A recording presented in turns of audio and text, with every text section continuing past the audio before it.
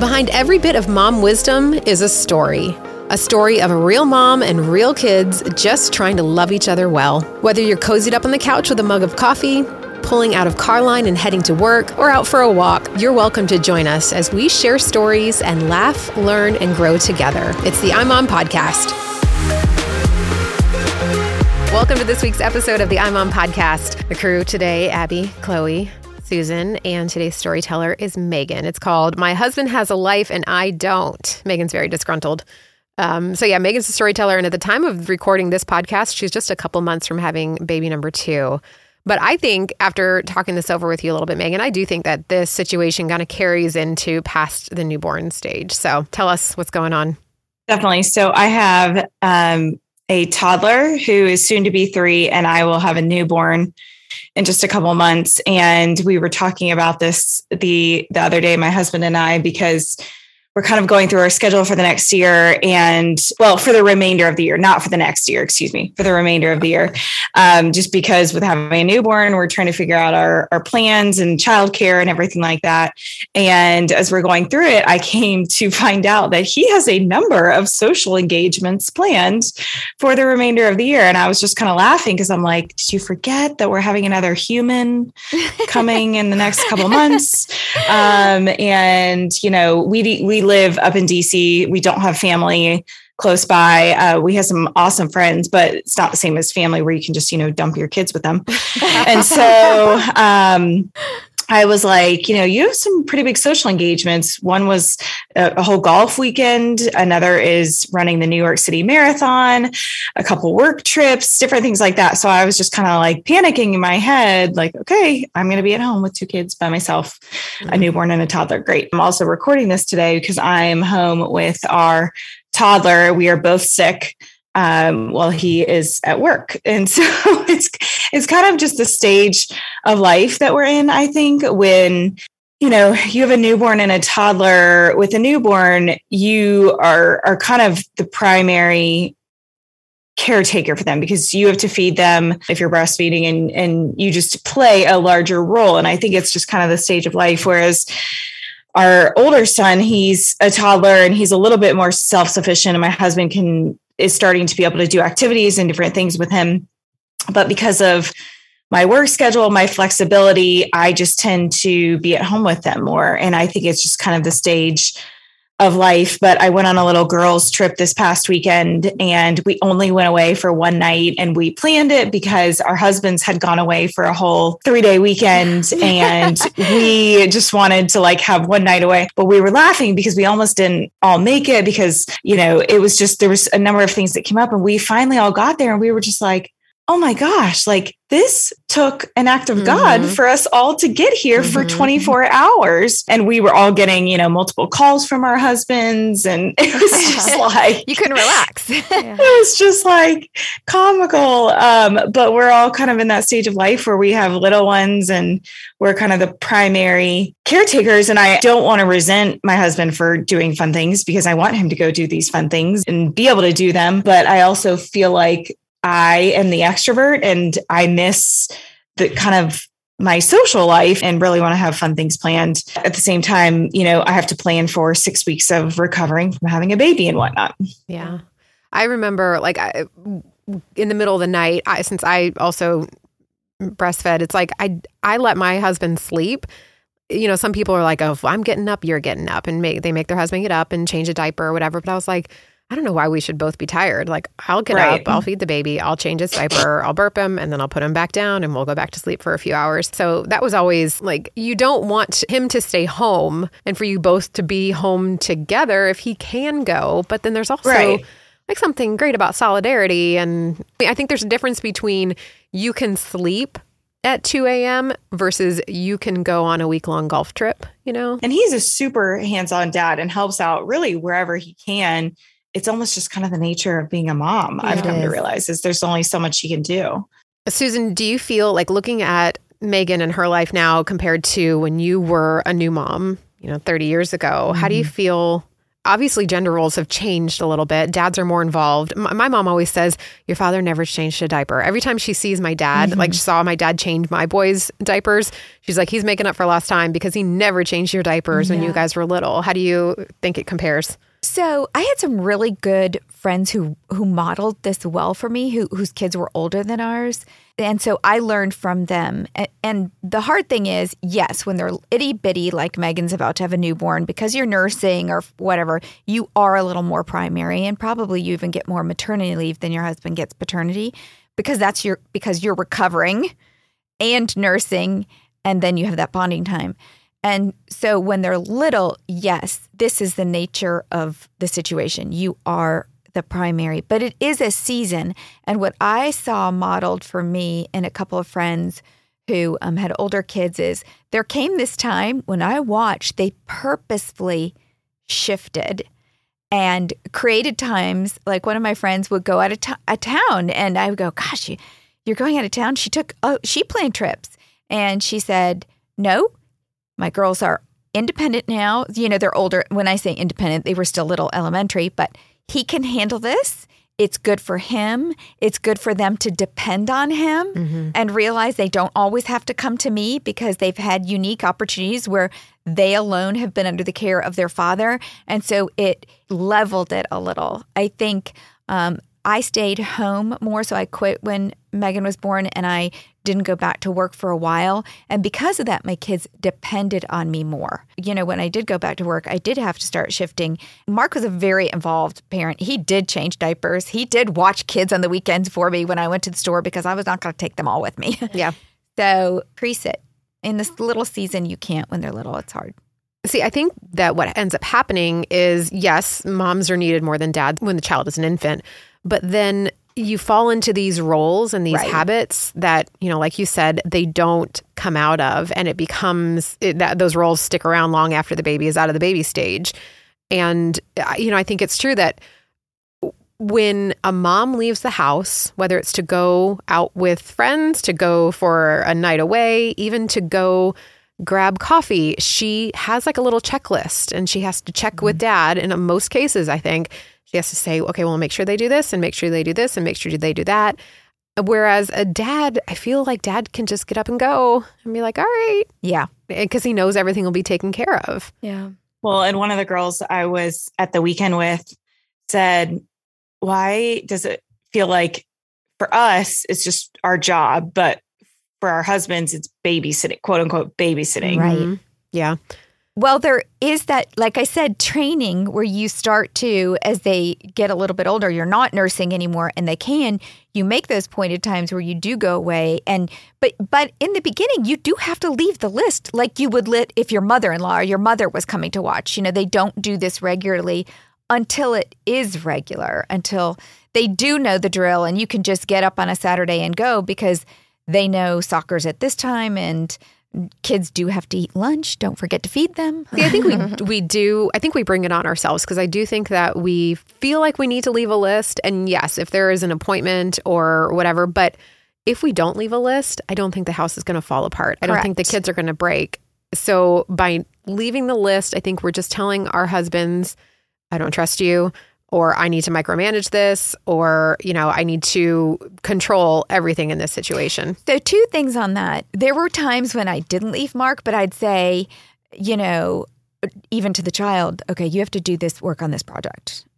Of course, they know dad's watching. Dad doesn't know they need their project. So if you don't leave a list, don't come home, and then if your expectations haven't met, get mad at your husband because he didn't know that the project was due. Yeah. So if you do, it is very fun to just let them have a free day with dad. Yeah. Whatever. That's great. But then don't have the expectation that when you come home, what you normally would have done would have been accomplished. That's right. If there are nuances of things that have to get done, write it down, because the kids aren't going to tell them. Yeah.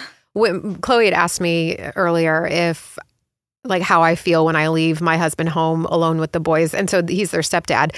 And I said, you know, I love it. I think it's great, because it doesn't happen very often. Since I only have the kids half the time, I rarely do anything outside the house when they're with me. I can schedule all my like meetings at church or things like that for nights that they're not with me. But in the rare occasion that I do, I'm like, all right, guys, you're on your own tonight. What are you going to do? And the boys are trained. They're like, we're going to sit on the couch without our shirts on, and and then they say a bad word for passing gas. Because that's the plan, is like that. It's just the boys. Even the dog's the boy. Yeah. But now when they go to your ex-husband's house, do you have to give him a list, or does he kind of know? No. He knows what has to be done. Yeah, he knows the homework. And yeah, we've got that down pat. So fortunately. But see, he's been left alone and he knows it now. Well, and he has a wife. That's the training. And he has a wife that helps with that too. Yeah. So no, he's not an in the dark dad. So that's good. We had an article. You remember the whole, like, I'm not going to thank my husband for babysitting controversy that came out a couple years ago? We actually had a writer respond to that. And she said, here are 5 reasons you should thank your husband for watching the kids. And it rubs some readers the wrong way, because they basically said, I'm not going to thank him for doing what he is supposed to do as the father of these children. And the writer, her point was, we could all stand to show a little bit more gratitude in our relationships, whatever it is. But specifically in this case, I'm going to thank my husband because I'm grateful that he is who he is. And because he's a good dad, I do get to go out with friends, or I do get a moment to myself. But still, some people, like Megan, your friend, you said that she said, I'm not going to thank him for babysitting? No, we were just all talking about how, with us, it's part of our job, but for our husbands, it's quote unquote babysitting. Mm-hmm. Question, Megan, when Hampton goes out of town for like the golf, whatever, will he thank you for letting him go, or for you staying home? He will. So he thanks you for watching your children when he's not there. It's the same thing to me.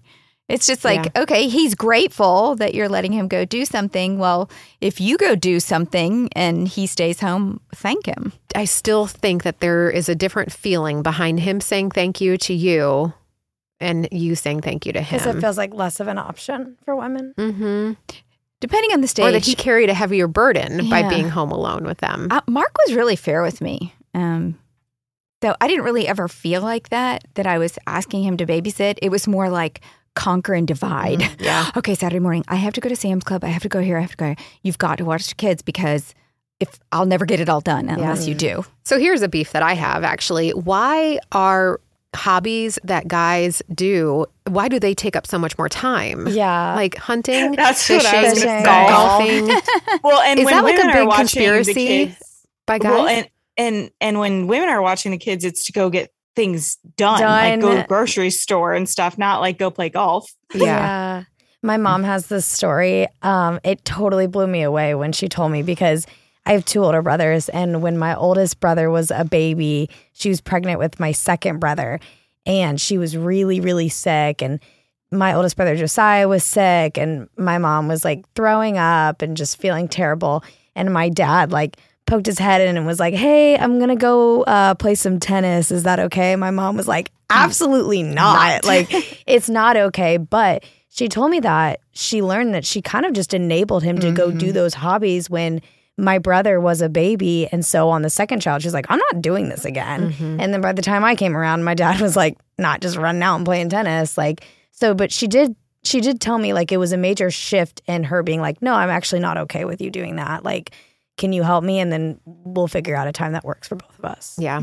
I always thought, because my ex-husband golfed and my dad golfed. So I grew up with, I don't know if they call it a golf widow, like they call it a hunting widow, where he's gone. But that's how I grew up, with my dad golfing a lot of Saturday mornings. So I was used to it. And I always envisioned that my boys would golf someday. And that's kind of how they would then bond and have that time together. So that's kind of how I justified it. Mm. But I do, kind of in response to what you said, Megan, I do think it's funny when mom's like, I got some free time and got to run errands. I'm like, yay, that's so great for you. I do like running errands, but.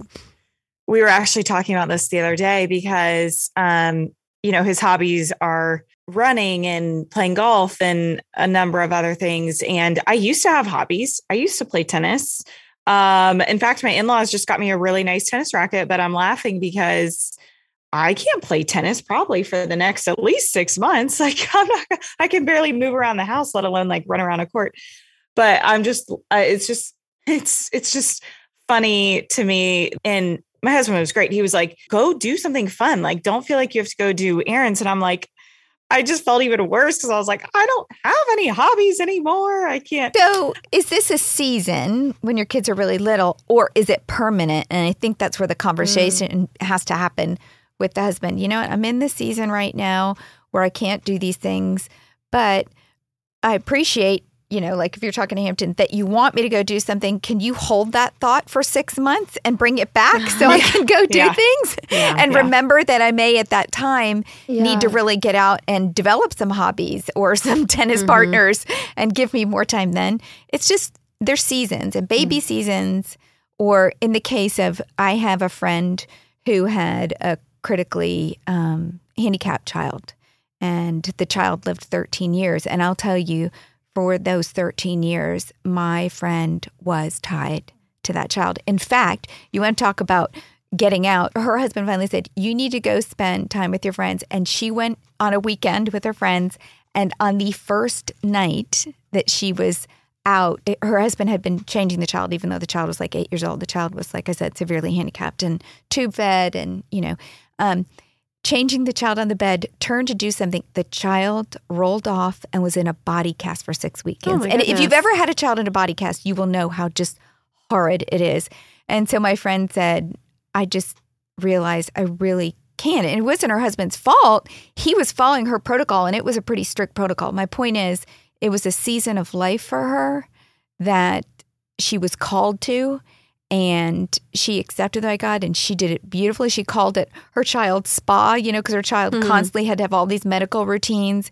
And she served that sweet girl faithfully. She's not in that season anymore, but she travels and she does lots of things.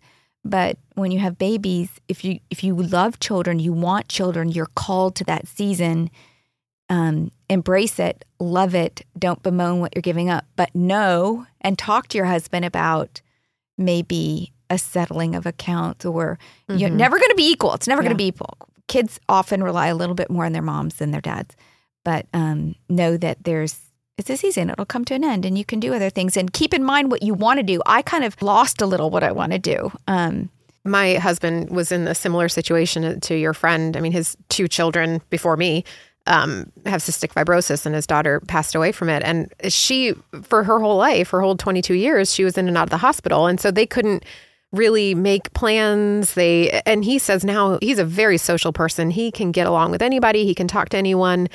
But he doesn't have a lot of friends. He's like, I just never was able to make relationships because we'd get thrown in the hospital at, just randomly. And so I get that. I think that, and that applies to whoever the main caregiver is for the child. But I think that a lot of women end up suffering in silence, sort of like they don't tell their husbands, they don't want to go anywhere because they're tired or because they do love being with their children, but they also wish that they had the energy. They wish that they had the hobby, and they feel bad complaining about it because I love my children and I don't want to look like I don't want to be with my children. Of course I want to be with my children, but I'm human and I need time away. So I think maybe that's part of it too, is being honest with him. Yeah. I'll tell you one thing that saved me, because it got me out and it got me with women, is doing a Bible study fellowship or a small group at church. Yeah. Because it was every week. Mark knew ahead of time I was going. Right. And so it was planned. And would you call that a hobby? Yes, I called it a hobby. I got to go out and be with women for 3 hours and talk to them about important things. So it checked all these boxes. I was spending time learning about God. I was spending time with other women. I was making friends. And my closest friends came out of that Bible study fellowship, my Beach Haven group that we became closest. So I do think there's creative ways to do it if you kind of stick to it and figure out what you want to do. So here's one more thing I want to chat about. Megan, is James partial to one of you? Does he behave differently? Funny, at different points in the day. So at night, he is very adamant about me putting him to bed. I don't know why. But about mid-afternoon, when he gets up from his nap, all he wants is Hampton, and his teachers laugh because every day when I pick him up from school, the first thing he says to me is, "Where's Dada?" Not like, "Hey, thanks for picking me up." So there's very specific times, but he likes both of us to be around, to be honest. So it just kind of depends. I have a friend who one day she was telling me, she's like, I feel like I can't leave the house because the kids misbehave with him. Like and I'll come home and he's frazzled because they are wild and crazy. And it's interesting. Like, I don't know if the kids felt like they could manipulate him, or maybe he's easier, he won't punish or something like that. But I just really found that to be, that was not my case. It's not the case with my kids either. I mean, they know that either way they're going to get the same consequence. But maybe you have a shared set of consequences or rules or, because I know when we used to go away we talked about this one episode, I think, when you go away and you leave your kids with your parents or something, and then it's like boot camp when you come back. All the rules are gone and you got to get them back in order. It's the same thing if your husband doesn't have the same rules, then it's kind of hard.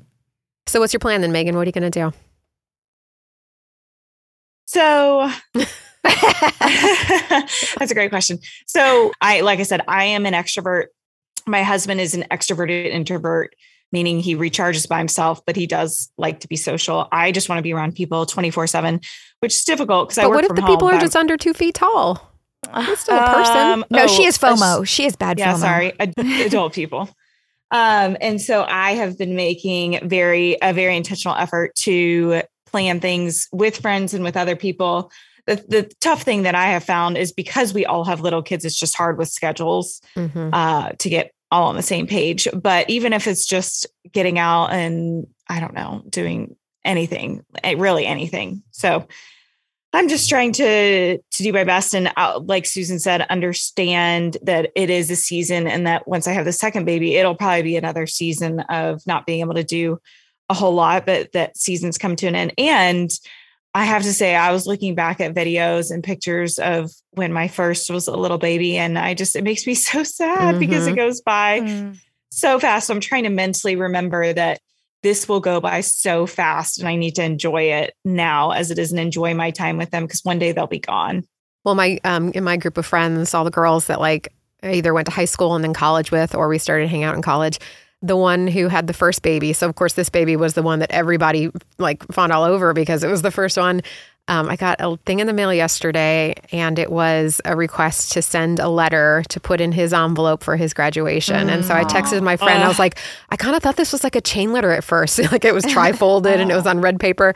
And I said, and then I realized it was for our first baby's graduation. And she's like, I can't even talk about it. So it does. Wow. Well, it's a struggle between wanting to be who you used to be and have that social life and do all the things you used to do and have that freedom, versus the joy of now being a parent and enjoying that time, because it'll soon pass as well. Mm-hmm. One thing I just thought of is we've probably lost all the single moms in this conversation because they're like, oh, well, I don't know if I have a husband, Yeah. But I will say, thinking of them, just kudos to you if you don't have a backup to even get out on a Saturday morning to go to Sam's Club, because it's tough. I think for a lot of the single moms, it becomes their mom that steps in. Yeah, I think that's what I've seen. But if they don't live by their mom. Yeah, that's definitely tough. Hard today. So tell us what season you're in and how you deal with hobbies and free time and social lives. How do you divide it up? Tell us via the link in the show notes, and you can also find links to all the stuff we talked about in today's show. And thanks so much for listening. Thanks for listening to the iMom podcast. iMom is the motherhood program of the nonprofit organization Family First. Along with our fatherhood program, All Pro Dad, we exist to help you love your family well. Subscribe to our daily email, the iMom Minute, by going to imom.com/subscribe and get tons of great ideas, insight, and inspiration. The iMom podcast is hosted and produced by Abby Watts, along with Susan Merrill, Megan Tigner, and Chloe Blumenthal. Edited by Isaiah Gunther.